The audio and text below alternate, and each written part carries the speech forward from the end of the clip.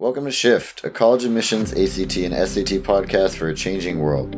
I'm Tyler, the founder of Achievable, and we have an affordable ACT course that uses memory-based adaptive learning technology to get you better results in less time. You can get a free trial at achievable.me, and if you like it, the code podcast gets you 10% off at checkout.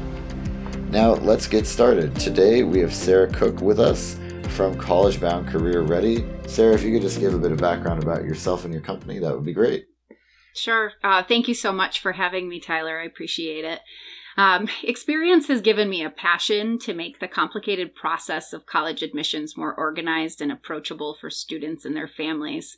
My early professional years were spent in 3 different states and encompassed 18 years in public education. I taught seemingly everything from English to special education to college success, but it was serving as a college and career coordinator that I found my dream job. Families deserve an educated advocate who can support them through the college admissions process. And after several years of research, I founded CBCR in 2015 with a mission to help students work with purpose during high school in order to gain admission to success. We've grown over the last 7 years. We have 8 exceptional independent college admissions consultants, and we've worked with over 450 families on the East Coast and also abroad. We service students in every year of high school with consultation plans that are customized with the student in mind. Yeah, fantastic. And talking about college admissions today, this is the fun part of it, or the not fun part of it, is when you get your letter back, right, from the school. Sure. And so I think, when we were talking kind of before this and getting prepared, one of the things that you wanted to start with is what you should do with each of them, right? Admitted, deferred, denied, and waitlisted. And I would love to kind of talk about like what's going on in the application marketplace right now and kind of the trends. And just strategies for handling each kind of decision. Sure. So once students have submitted their applications to the colleges of their choosing, we then kind of switch consideration and they're waiting for their decisions. And those are going to come in the form of admitted, deferred, denied, or waitlisted. And just to break down those 4 separate pathways, if a student is admitted, obviously that's the celebratory success of, the student, or the student has been accepted by the school and, they have the opportunity to attend there at the given timeline that they had applied for. If a student is denied from a college, those are the unfortunate circumstances that are final. And the student does not have the opportunity to attend for their given timeline. Now, with deferrals and waitlisting, it gets a little bit more complicated. This year, for example, we're seeing an increase in students being deferred from colleges. And typically, a deferred decision comes alongside either an early action or early decision application. And with this, they're usually moved from that early action or early decision pool to the regular, larger decision pool. And basically what happens is their decision is prolonged. And so instead of finding out at the end of their first semester, typically around the holidays, they then have to wait several more weeks or sometimes even months until they receive a decision. The research shows us that approximately 20% of those deferred students will end up being admitted. So it can be a very difficult decision to receive as it's not final and it just prolongs the wait. Now, waitlisting is different. Waitlisting means that you won't find out until typically after that commitment day, which National Commitment Day is May 1st. And most students have it in their minds that they're going to be able to commit to a school by May 1st.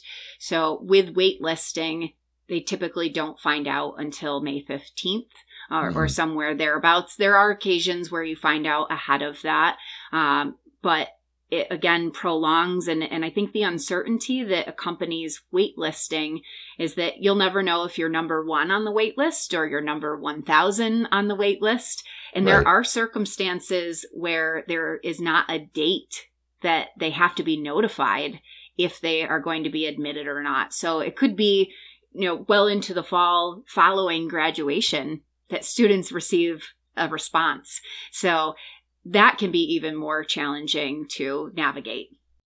Yeah. I mean, I think at a certain point, there's probably I don't know if there's a percentage of people who are waitlisted get in nationally on average, but I would imagine it is likely lower than the 20% when you get deferred, right? Yes, I would imagine so. And I think that, really comes down to what the variables that the university is considering in terms of who that admitted class will be and ultimately how many students commit as of that May 1st deadline. And ultimately, is that fulfilling the class that they were hoping to have for the fall or not? Right. So then let's talk about essentially how you should handle each, right? I think that, admitted is pretty easy. You're in. Congrats. You get to decide whether to go or not. Sure. Denied is also, from just a structural point of view, it's also easy because it's sad, but and you're kind of done, right? So with deferred and waitlisted, how do you kind of handle those situations and try to give yourself the best chance to getting admitted from each place? That's a great question. And I think it's important for students to be mindful that they may not have the control over their decision, but they do have control over how they process that uncertainty. And I think with the deferred decision and even the waitlisting, maintaining communication with admissions officers is important, but they need to have restraint that's attached to that. So you shouldn't be inundating your regional rep's email with, I really love this school, it's my number one choice, you don't want to have that element of desperation, but strategically communicating with them. And I like the change of the semester as a moment for students to be able to send out what I call the good news email. And that's, that really one circumstance that we encourage them to reach out and share, hopefully an increase in the GPA from their senior year, any accolades, any awards, any recent, club activity that they've added to their resume. We want to ensure that they are sharing it with the admissions officer to hopefully persuade them to reconsider if they haven't made a decision yet, and to consider allowing the student to be admitted to their school. So I like that change of the semester good news email. And I think it's okay as well when you receive that deferred decision, a one-time email that potentially, ask some questions. Just what does this look like? Is there anything I can do? Is there anything more that you'd like to see from me? There are circumstances that students are deferred because their application was incomplete. And because they didn't provide all of the materials that were required, they are then deferred to a larger pool. And so asking that question, it can be a critical moment to seize, so that way they can remedy what was missing. Yeah, I was going to ask, do universities typically give a reason for deferment, especially if it's because the application was incomplete, or are you in the dark unless you ask? If your application is incomplete, typically they will notify you that you have been deferred because we are missing XYZ. But if it's deferred and everything was in, you're in the dark as to why you were deferred. Yeah. And I think in most circumstances, students don't hear a concrete reason as to why they were deferred because there's so many variables that are a part of this. But I always encourage my students, and this goes for, even if you were admitted to a school, you need to keep your grades up throughout senior year because universities do monitor that. And in some circumstances, I've seen acceptances rescinded because the grades weren't where they were supposed to be. But especially if you've been deferred, we want to make sure that your grades are strong throughout, so you're giving them further cause to admit you. Great. Yeah, and then I'd love to talk about essentially trying to maximize. What I have in my mind right now is essentially that you shouldn't take your foot off the gas once you've applied to college. Correct. Right? Because if you do get deferred or waitlisted, then your performance in that fall senior year semester will be pretty important, right? Can you talk about maybe just like, how you strategize with your clients around that fall senior semester and trying to make the most of it in ways that will round out or, improve your application?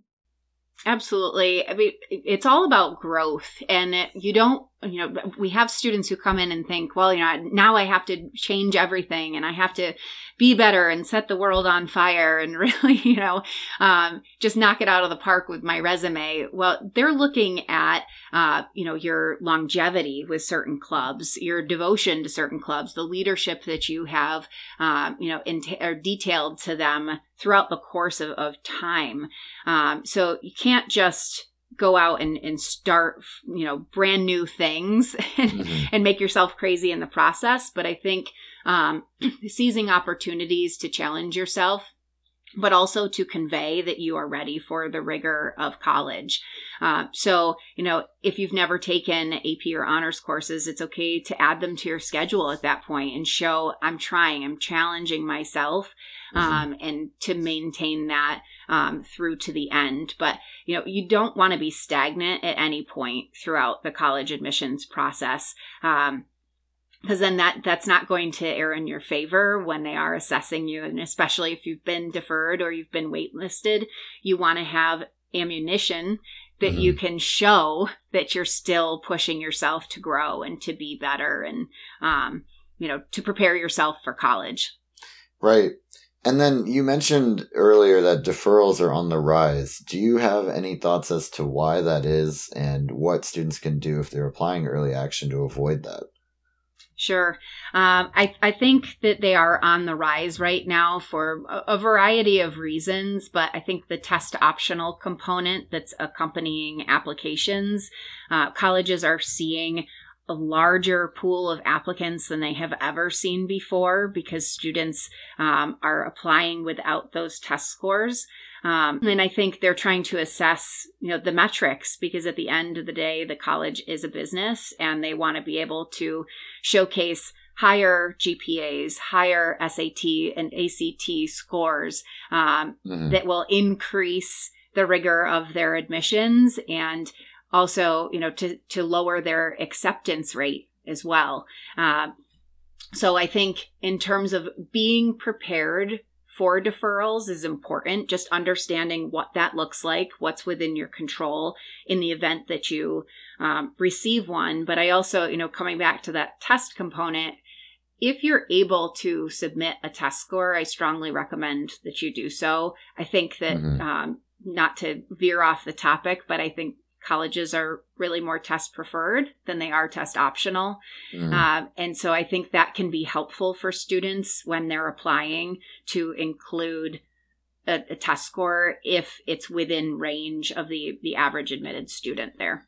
Yeah, even to that end, would you recommend students take the SAT or ACT one more time, basically, if they get deferred or waitlisted to try and get a higher score? Or is that just like, usually it's been a few months at that point and it's probably not worth restarting?